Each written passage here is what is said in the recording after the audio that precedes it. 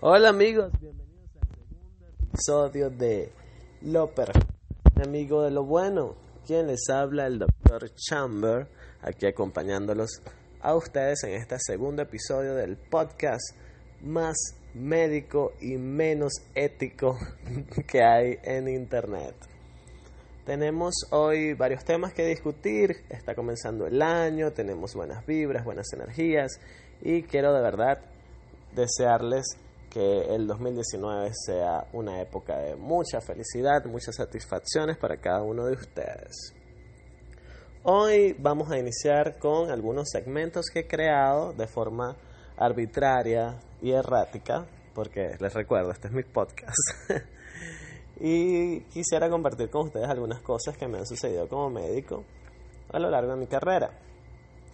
Vamos a comenzar con un segmento que he titulado Historias verdaderas de un médico en actividad. Como médico pasan mil cosas impresionantes e increíbles. Uno se pone en la televisión a ver esos programas de ER, Grey's Anatomy, Doctor House, y uno piensa que eso está guionizado, pero yo tengo la idea de que muchos de esos casos fueron de la vida real, o por lo menos basados en algo real, porque es impresionante todas las vivencias que uno pasa a lo largo de la carrera. Me han pasado miles. Hoy les traigo una porque las voy a ir distribuyendo semanalmente para que el segmento Historias verdaderas de un médico en actividad tenga más futuro del nada más hoy. O si les gustaría un programa específico nada más de solamente historias verdaderas de cuentos médicos, me lo hacen saber, lo comentan por aquí y nada, yo la realizaría. Recuerdo a mi profesor de locución, prohibido que digas esto, prohibido, sentía que me iba a dar con una regla cada vez que diga esto. Entonces, si digo me dan con una regla digital en la lengua porque eso está prohibido para nosotros los que queremos desempeñarnos como comunicadores. Así que ya saben, les doy el permiso de darme mi reglazo digital en caso de que lo vuelva a repetir. Hoy en Historias verdaderas de un médico en actividad, hoy estoy más ronco y más desafinado que nunca, ¿vale? Estoy súper agudo. Tenía que hacer mis ejercicios antes del podcast. Así que me da como ladilla. Pero entonces estos son los momentos donde te acuerdas todo lo que te decían tus profesores, que tienes que entrenar, que tienes que tener tu vaso de agua. Voy a buscar mi vaso de agua. Acompáñenme a buscar mi vaso de agua porque estoy demasiado loco. Está bien, yo sé que esto es supuestamente para mí, pero tampoco es que les voy a dar una locución tan mala, o sea, por Dios, no es para tanto, ¿no? Ustedes se merecen cierta calidad, ¿no? Mis queridos radio. Importante, no dije hoy mi certificado de locución es el 48.224 para todos, para que lo conozcan, para que lo sepan. Y mis redes sociales, estoy en Instagram como chamber_line, es decir, chamber_line. Ahí lo recibiré con mucho cariño. Estoy en privado, estoy que lo cambio. Si veo muchas solicitudes voy a cambiarlo. Si no, bueno, lo dejo en privado porque cualquier cantidad de enfermo en internet que a veces es importante evitar. Aunque bueno, uno realmente no sabe quién es el enfermo y quién es el normal al final. Como siempre, desvariándome y perdiéndome el tema inicial, vuelvo entonces con historias verdaderas de un médico en actividad. Hoy voy a hablarles de una experiencia muy extraña y muy bizarra que me sucedió cuando era reciente el primer año del posgrado de traumatología y ortopedia.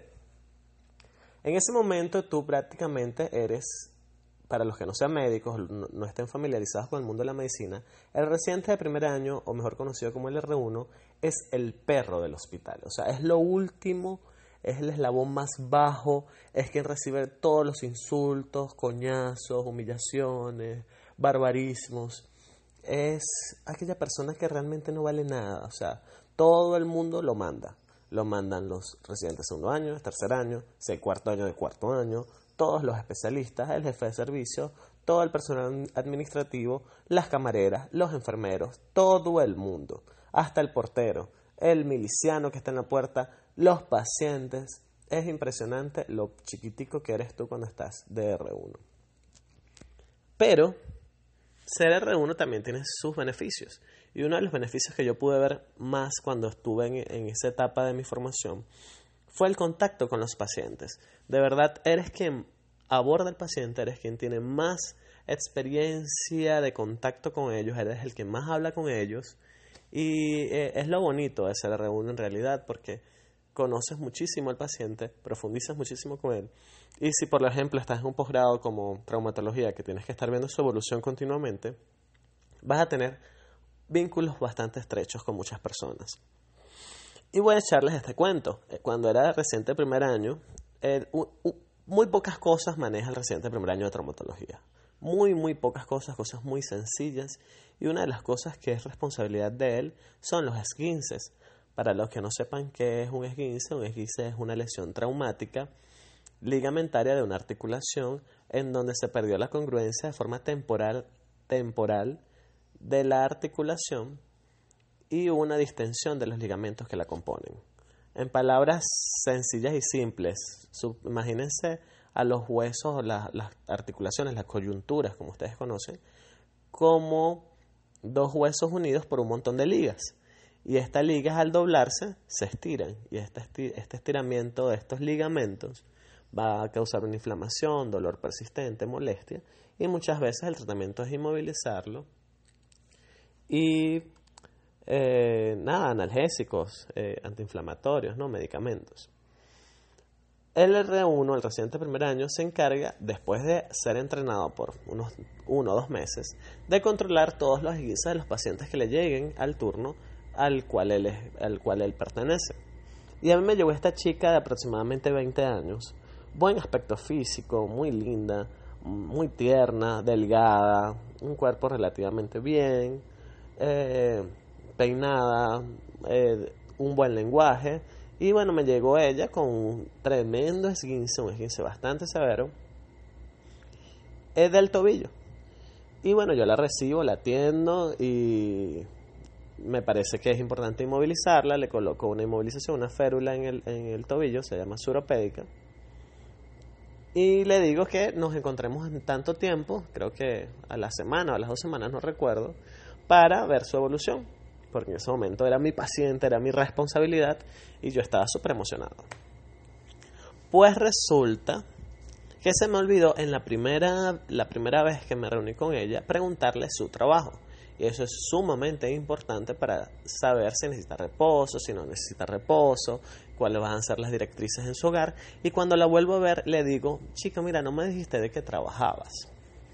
Y ella se queda como nerviosa viendo a los lados y yo insisto, pero necesito que me digas de qué trabajas porque depende de eso van a ser las recomendaciones que yo te haga. Además, ¿necesitas reposo? Ella me dice, no, yo no necesito reposo, doctor. Todo nerviosa. Y yo, Dios mío, ¿será que es prepago? ¿Qué coño será esta chama? Bueno, ahí más que médico se me encendió la curiosidad y la parte chismosa que tengo un poquito muy extremadamente, muchísimo desarrollada. Disculpen a los especialistas del lenguaje. Y comencé a insistir porque uno como médico en realidad debe ser chismoso. Tiene que investigar hasta lo último porque dependiendo de eso es que uno va a poder saber por qué ocurrió lo de los pacientes. El que es fanático de Doctor House sabía que Doctor House mandaba a sus compañeros de trabajo, o a sus súbditos de trabajo, mejor dicho, a que fueran a la casa a revisar la casa, se metieran en la casa. Imagínense ustedes, a propiedad privada. Pero esto le da mucha información al médico, poder averiguar el estilo de vida te puede ayudar muchísimo en el diagnóstico, y no solo en el diagnóstico, sino en el pronóstico. Tú sabes en realidad si el paciente va a ir bien o va a ir mal. Y seguí insistiendo. Me inventó algo como que no, yo trabajo en la calle, algo así. Pero ¿qué haces? Necesito saber tus actividades, mi amor, vendes, eres negociante, comerciante. Algo así, me dice ella. Yo, ay, Dios mío, la cosa se va poniendo más interesante, ¿no? Y le digo, mira, necesito saber de qué trabajas. Por favor, tú, no recuerdo el nombre, yo la llamaba por su nombre. Necesito que me digas de qué trabajas porque necesito saber, mira cómo tienes el tobillo. De paso, el tobillo estaba empeorando, no estaba mejorando. No estás guardando el reposo Y eso es probablemente por tu trabajo. Cualquier cosa, yo te hago una nota, un escrito para tu jefe y le explico las recomendaciones que necesito que hagas y que no puedes estar trabajando en este momento. Bueno, tantas fue mi insistencia, señores, que la chica llegó y me dijo: ay, doctor, yo le voy a decir la verdad. Yo le voy a decir de qué trabajo. Yo, Dios mío, ¿de qué trabaja esta mujer? ¿Será que es una espía de la CIA? No sé qué es esto. Estaba emocionadísimo. No sé si decirle, me dice. Chica, dime, tranquila, no te preocupes. El trabajo que tú me digas no me va a sorprender ni me va a horrorizar, porque yo aquí en el día a día veo cualquier cosa. Yo, señores, estaba equivocado diciendo eso. La chica viene y me dice muy tranquilamente y muy calmadamente: bueno, doctor, yo le voy a decir la verdad.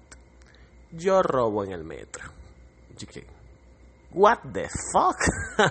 Pero claro, eso está en mi mente, mi cara totalmente serena y relajada, porque les doy un dato, señores. Hacerse el huevón es lo más útil como profesional y como persona a lo largo de la vida. Si usted es capaz de hacerse el huevón de forma profesional, usted va a obtener muchísimas cosas. Y una de las cosas que yo considero más valiosas es la información. Si usted quiere tener información sobre algo o sobre alguien, practique su cara de huevón. Hágase el normal, como que si no te sorprendiera. ¿Por qué? Porque si alguien te da una información que te sorprende y tú haces un gesto, un comentario negativo, la persona va a restringir y va a comenzar a filtrar la información. En cambio, si tú haces una cara como que si te parece un comentario normal, la persona se va a sentir a gusto y te va a seguir soltando todo. Y así fue, señores. Esa mujer me soltó lo que se llama todo. Les cuento. La chica tenía una red de robos en el metro súper compleja. Me contó que eran aproximadamente 12 o 13 personas que en conjunto ellos robaban en el metro. Pero robaban de muchas y múltiples maneras. Una de las que más me llamó la atención, porque creo que me ha pasado a mí y creo que nos ha pasado a muchos, es que ellos, de paso, son de diferentes edades. Hay viejos, hay viejas, hay jóvenes, hay chamos, hay aspecto malandroso, hay desdichados, hay de todo tipo de personas. O sea, desde que tú veas a la señora de tercera edad emperifollada significa muy arreglada, peinada, muy guapa, hasta el chamito todo malandro, mal aspecto de 12, 13, 15 años, qué sé yo, 17 años, 18 años, no sé qué edad. Y todos ellos en complot se reúnen en un vagón y esto genera un clima de confort en el vagón que hace que las personas comiencen inconscientemente ellos a también sacar su celular. Claro, entonces imagínense ustedes estar en un vagón donde 13 personas sacan su celular, tremendos celulares, de paso me dice ella. Las personas, uno inconscientemente lo hace. Yo veo muchas personas en el celular inconscientemente porque es una adicción, es una necesidad. Estamos enfermos de la tecnología. Y entonces visualizan quién tiene los celulares y los más malandritos del grupo los persiguen y los roban afuera o los roban dentro de las instalaciones de yo me quedé muy sorprendido y le dije: para eso, le digo. Sí, doctor, de verdad que sí. En un día nosotros podemos robar hasta 15, 16 celulares y todos nos dividimos los celulares uno para cada uno. Esa chica hacía muchísimo más dinero de lo que yo hacía, por lo menos. No estoy diciendo eso que está bien, me parece fatal y terrible. A mí, yo he sido víctima de robos. Es más, en unos próximos podcasts les comentaré las terribles experiencias que he vivido yo con la delincuencia venezolana. Pero bueno, hoy no es el tema. Lo cierto es que ese era uno de los modus operandi. Otro de los modus operandi que me pareció muy interesante fue que uno de ellos es un viejito, o sea, no sé qué edad tendría, un señor mayor de tercera edad, que es muy malo, muy malo. Y tengan cuidado, señores, los venezolanos y los caraqueños que me están escuchando, cuando vayan al metro. No se guarden nada en los bolsillos, de verdad. Cuando están en las escaleras mecánicas, bueno, que en ese momento funcionaban, ahorita casi no funcionan las escaleras mecánicas, pero en ese momento sí funcionaban. Cuando estaban en las escaleras mecánicas, el señor viejito, que les estoy diciendo, se caía a propósito al inicio de la escalera mecánica, lo cual generaba una cola, se podría decir, una cola terrible en la escalera y la gente comenzaba a empujar hacia atrás. Esto causaba que todos estuvieran en un contacto directo unos con los otros y que los más habilidosos del grupo le metieran las manos en los bolsillos a cada uno de ellos y le sacaran todas sus pertenencias, o entiéndase, carteras, celulares, dinero, etcétera, etcétera, etcétera. Imagínense ustedes, ¿no? Entonces, bueno, el viejito es que llevó palo parejo, me contaba mi paciente, porque muchos le echaban cara así, tenía que ver, era cómplice. Pero claro, ¿cómo le probabas tú que era cómplice cuando llegaban los del metro? Él no tenía nada, ni conocía a nadie, los demás salían corriendo. Me imagino cuánto golpe no habrá llevado ese pobre viejo, porque la molestia de que te roben tus cosas no es tan fácil. Aunque ella me dice que el aspecto era tan de viejito que muchas personas les costaba insultarlo, pegarle, reclamarle. Entonces, bueno, ese señor se salía con la suya. Le pregunté a ella si era buena cacerita, si era buena sacando cosas. Me estoy entrenando. Me estoy entrenando. Y yo, qué bueno. ¿Y cómo te entrenas, chica? No, nosotros vamos entre nosotros primero y después, bueno, vamos al ruedo, creo que fue lo que me dijo. Y yo, ay, mi amor, bueno, qué bueno, ¿no? Qué malo, no sé qué decirte. Otra forma también que me dijo fue en las estaciones más populares, como, no sé, Capitolio, Plaza Venezuela, comienzan ellos a empujar cuando hay mucha gente, y esto genera una respuesta de empujones, y la gente comienza a empujarse muchísimo. Esta agresión, antes de que abran las puertas del tren, permite que las personas se enfoquen en el drama, en el colapso, en el problema y no en sus bolsillos. Y nada, comienzan a meterle las manos en los bolsillos y le sacan todo lo que tengas. De paso me dicen que son muy habilidosos y yo mismo lo viví. A mí me sacaron una cartera en Capitolio y les digo, y menos mal tenía el celular en la chaqueta, pero tenía la cartera en el bolsillo y les digo, tiene manos de seda. Yo no sentí nada. A mí me pudieron haber masturbado en ese momento y yo no me hubiese dado cuenta. Primero por el caos y a ti te preocupa caer, no sé, que te lastimes. Y segundo porque de verdad son excepcionales. Si todo ese talento se invirtiera en otra cosa, tendríamos verdaderos artistas en nuestro país. Totalmente, se los aseguro. Lo cierto es que les doy estos tips para que se cuiden, protéjanse en el metro. Ya mi paciente no es mi paciente, así que bueno, puedo decir todas las trampas que me enseñó ella. Y bueno, ella también lo hizo hacia mí como consejo. Me dijo, doctor, cuídese, el metro es bastante difícil sobrevivir con toda esta red de robos que hay. Me dice que esos no son los únicos, que hay muchas personas que su trabajo es robar personas en el metro. Así que, mis queridos compatriotas, no usemos esa palabra, mis queridos compañeros venezolanos, por favor, vamos a cuidarnos los que nos quedamos aquí, porque tenemos que seguir superando estos obstáculos y ya tienen algunos datos para lograr protegerse. Esta chica terminó mejor después que habló conmigo, le di las recomendaciones, sí, se las di porque era mi paciente y yo trabajo mucho con malandros, yo soy traumatólogo. Imagínense ustedes, todos los pacientes míos son motorizados, mototaxistas, malandros. Por Dios, yo soy el más querido de esos malandros. De paso, les digo de una vez, no hay paciente más agradecido que un malandro. Se los digo de corazón.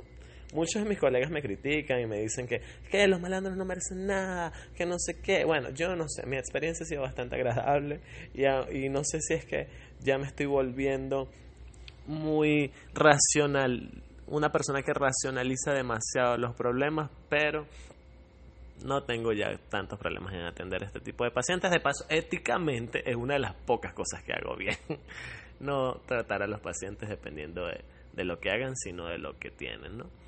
Y bueno, traté a mi paciente de lo mejor posible. La chica, después que drenó y me contó todas estas cosas, de verdad siguió mis recomendaciones. Le dije, bueno, mi amor, trata de mejorarte. Escuchen mi recomendación. trata de mejorarte para que puedas robar tranquilamente en el metro, porque si te toca correr o si te toca hacer un movimiento rápido, no vas a poder con ese tobillo doblado. Bueno, ya me entendió perfectamente, me siguió el juego y decidió cuidarse. Y entonces mi fin como médico fue satisfactorio. Claro, mi finalidad como ciudadano fue terrible, pero como médico fue bueno, pues, que es en realidad lo que en ese momento me interesaba primordialmente. La juzgo, sí la juzgo, no porque yo sea alguien digno de juzgar a otras personas, pero he sido víctima de robo y de verdad que en Venezuela obtener las cosas no es nada fácil, es muy difícil. ¿La justifico? No la justifico, pero también entiendo que el sistema se presta para que estas situaciones sucedan. Primero, ya sabemos el problema económico. Segundo, vamos a estar claros, las condiciones del metro de Caracas son muy duras por el problema de transporte de nuestro país. Si eso solucionara, descongestionara mucho más la situación en el metro y por lo tanto haría más difícil que estas personas hicieran sus terribles acciones. Pero lo cierto es que fue una experiencia inolvidable para mí. Aprendí muchísimo con esa chica. Aprendí que el aspecto físico no te dice para nada quién es la persona, ¿okay? Estoy hablando de una chica guapa y que de verdad nunca me imaginé que ese era su trabajo. Me hubiese imaginado que era una prepago, me hubiese imaginado que era una policía encubierta, me hubiese imaginado tantas cosas, pero que era una ladrona carterista en el metro. Jamás. Así que no se fíen por lo que ustedes ven, porque es que al final es así, es como el título de esto: lo perfecto es enemigo de lo bueno. ¿Qué relación tiene eso con el cuento que les acabo de echar? Pues no tengo idea, pero tenía que repetir el título del podcast porque tenía rato sin decirlo. Saben, el marketing y todo esto. Espero hayan disfrutado este segmento de hoy: Historias verdaderas de un médico en actividad. De verdad que yo lo disfruté muchísimo. Es muy interesante.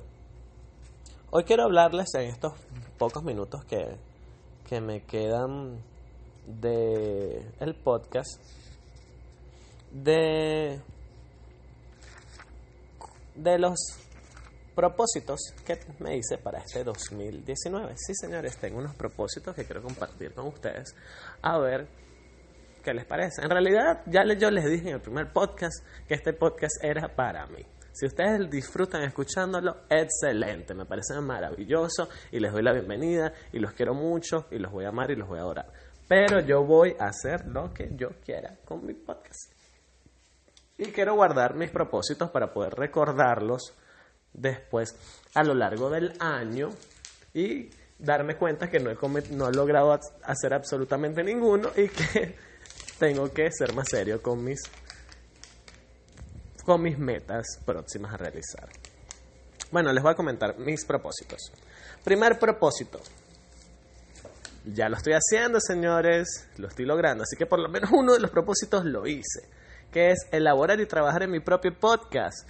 Así es. Bienvenidos a Lo Perfecto es Enemigo de lo Bueno. Espero que esto sea un contenido que disfruten muchas personas. Y si no, bueno, lo estoy disfrutando yo, que es en realidad lo que me interesa.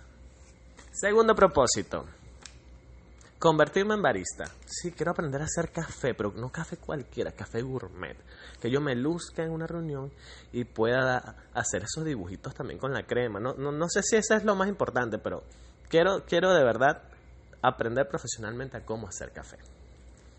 Y lo voy a hacer. Este año me comprometo en hacerlo.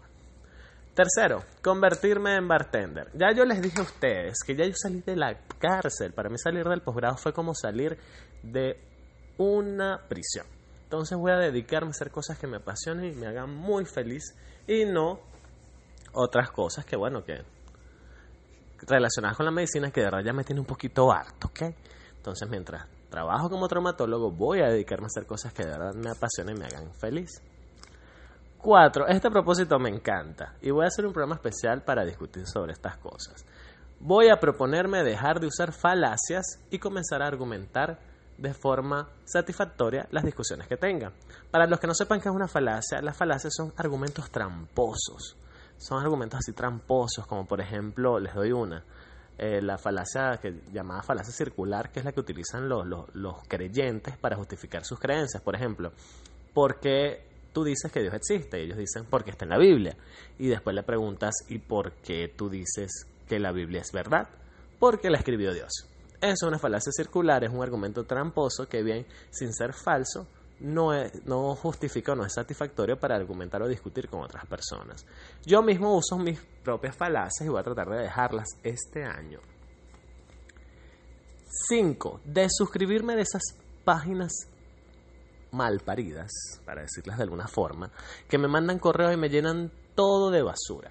Necesito que mi Hotmail esté más limpio como mi espíritu en este 2019.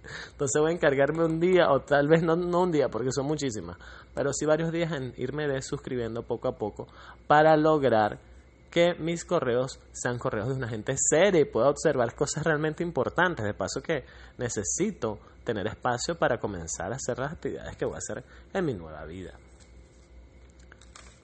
6.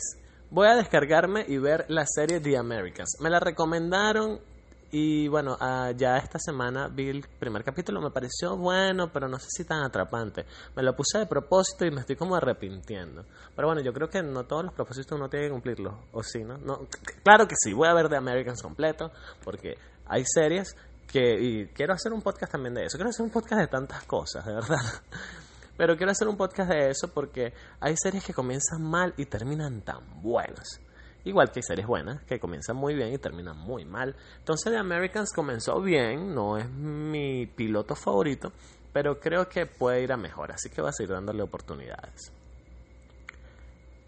7º propósito.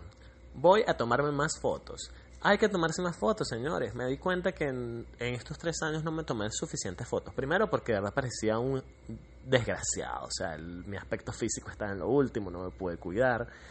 Y segundo porque de verdad no tenía ánimos de foto. Estaba molesto, obstinado, triste o frustrado la mayoría del tiempo. Y ahora que me siento bastante pleno y bastante feliz, quiero reflejar eso en imágenes que puedan durar en la historia. Porque al final ver fotos de antes te genera muchos recuerdos, te da muchas alegrías y creo que todos deberíamos tomarnos más fotos de las que nos tomamos en general, exceptuando aquellos adictos a las fotos, que por favor contrólense. Espero que su propósito este año sea tomarse menos fotos. 8º propósito, no más pitillos. Pitillos, popotes, pajitas, straw en inglés, no sé cómo le dicen en su país. Hay que dejarlos, chicos. Este es un propósito ecológico. Mi amiga Jean-Marie me enseñó que los pitillos matan a las tortugas. Y yo, por una precaria comodidad, porque tampoco es que un pitillo te genera la mayor de las comodidades, no es un aire acondicionado o algo así, ¿ok? Que yo no pueda sacrificarme y dejar. Un pitillo, una cosa tan pendeja que tú le digas no, sin pitillo, va a ayudar a muchos animales a no morirse. Y no me imagino cómo se mueren esas pobres tortugas que clavadas por el pitillo, se comen el pitillo, se ahogan con el pitillo, no sé. Pero de verdad que morirse por un pitillo va a ser bien triste y patético y no quiero ser cómplice de eso. 9º propósito, quejarme menos de la situación del país y hacer más. Voy a tratar de hacerlo porque yo me quejo mucho. Es como mi placer culposo quejarme. Yo creo que la mayoría lo tenemos, ¿no? Entonces, lo importante no es quejarse tanto porque muchas de las cosas no las puedes controlar. No puedes controlar la economía, no puedes controlar la política. Entonces, lo que sí puedes controlar es generar un ambiente de confort a tu alrededor y tener una energía más positiva. Entonces voy a tratar de hacer más, voy a tratar de quejarme menos y este propósito yo creo que es el más difícil, pero espero poder lograrlo. Y el 10º propósito, que es mi propósito favorito, voy a ver este top 10 de películas que busqué en internet, que me las perdí por andar pendiente del bendito posgrado y que las quiero ver y espero que ustedes me acompañen. Black Panther, Pantera Negra, no la vi, entonces voy a verla. A Quiet Place, no sé cuál es la traducción en español. Es esta película en donde no pueden hacer ruido, que está protagonizada por la misma que protagonizó Mary Poppins, la nueva Mary Poppins. Bueno, supuestamente A Quiet Place es un tremendo peliculón y la voy a ver. Jurassic World, El Reino Caído. Me encanta el Jurassic World, Jurassic Park, o sea, toda la saga de Parque Jurásico, y necesito ver esta película que no la he visto, por Dios. Misión Imposible Fallout. Igual, lo mismo, tengo que ver Misión Imposible. He visto todas, no voy a perderme esta. Deadpool 2, esta es la que más me duele. O sea, Deadpool 1 fue para mí lo máximo. Yo soy fanático de Deadpool, es uno de mis superhéroes favoritos y no he visto la 2, así que la tengo que ver. Voy a ver Ready Player One. Supuestamente es una saga de películas. No tiene tan buenas críticas, pero quiero criticarla yo mismo, ¿ok? A Star is Born de Lady Gaga, para ver si Lady Gaga se lució como actriz tanto como se lució en American Horror Story, que me encantó su actuación. Entonces quiero ver esa película.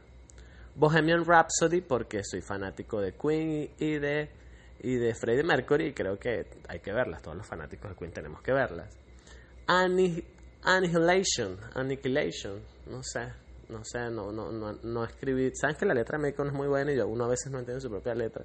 Entonces, no sé de qué se trata esa película, pero me la recomendaron, me dijeron que tenía que verla, que era excelente, y bueno, voy a verla. Y por último, Ant-Man and the Wasp, el hombre hormiga y la avispa, porque viene, señores, viene. La siguiente es The Avengers, y ya, bueno, no voy a spoilear nada para los que no hayan visto la película anterior, pero es importante ver Ant-Man para la siguiente de Avengers y la voy a ver. Cierro con ¿qué cosa buena es mejor buena que perfecta? ¿Qué cosa buena es mejor buena que perfecta? Voy a tratar de hacerme esta pregunta durante todos los podcasts y hoy la respuesta es ¿qué cosa buena es mejor buena que perfecta? Yo creo que no hay nada mejor que una buena película, porque una película perfecta te da como incomodidad. Es como esas películas que siempre ganan los Oscar, que uno se siente así todo aburridísimo. Por lo menos yo lo siento, me dirán ignorante y lo que quieran, pero 12 años de esclavitud me parece la película más aburrida del mundo, ¿ok? Tiene un mensaje, todo el propósito, la cosa, muy buena cinematografía, espectacular, excelente, todo lo que ustedes quieran, es perfecta. Pero bueno, no es mi favorita, entonces algo que es mejor bueno que perfecto son las películas. Y así me despido el día de hoy. Gracias por escucharme, gracias por acompañarme aquí en Lo Perfecto es Enemigo de lo Bueno. Los espero la próxima semana con más de este contenido, de este podcast con el Dr. Chamber, mi certificado de locución 48224. Síganme en Instagram, chamberpieceonline, y en Twitter, @chamada197. Y espero que me sigan acompañando como todas las semanas. Y no olviden, lo perfecto es enemigo de lo bueno. Hasta pronto.